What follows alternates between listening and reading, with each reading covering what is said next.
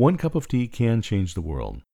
Hey, D. Scott Smith here, motivational listener, and I teach my science-based method to use business networking as an effective marketing tool. Perfect for solo entrepreneurs, freelance professionals, and small business owners. Learn more at dscottsmith.com. Back in March of 2020, our world changed.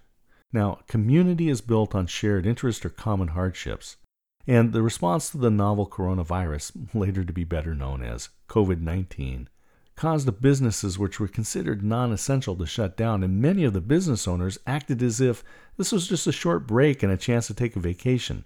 They'd be back to normal in a couple of weeks. They put signs on their business doors that said just as much.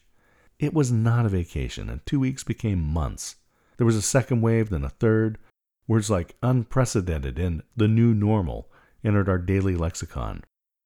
Weeks before the global shutdown, Alan Hennessy and I reached out to a number of business folks we knew and got them together on a video call.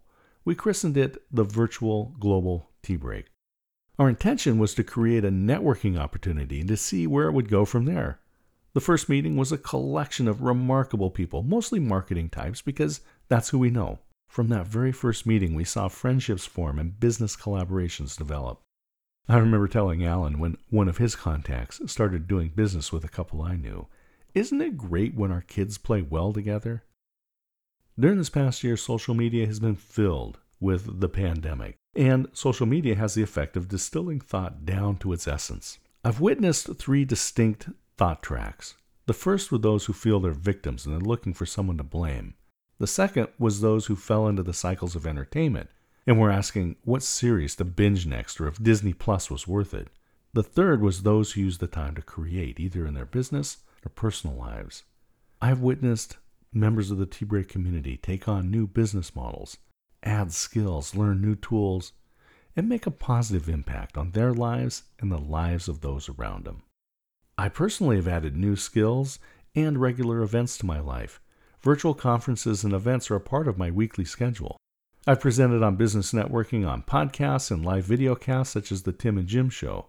Last fall and earlier this month, I spoke to hundreds of high school students, giving them my practical method of using business networking. This coming week at PodFest, I'll be making a presentation called Business Networking, Your Secret Weapon to Succeed. PodFest Global will be another virtual conference. It's running February 22nd through 26th and March 1 through 5.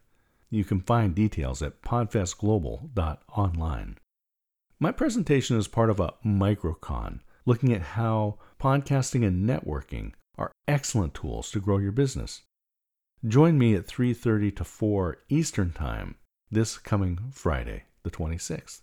Perhaps you'll be able to join PodFest Global this coming week. The organizers have officially registered with Guinness World Records to attempt to set the record for the largest attendance at a virtual podcasting conference in 1 week.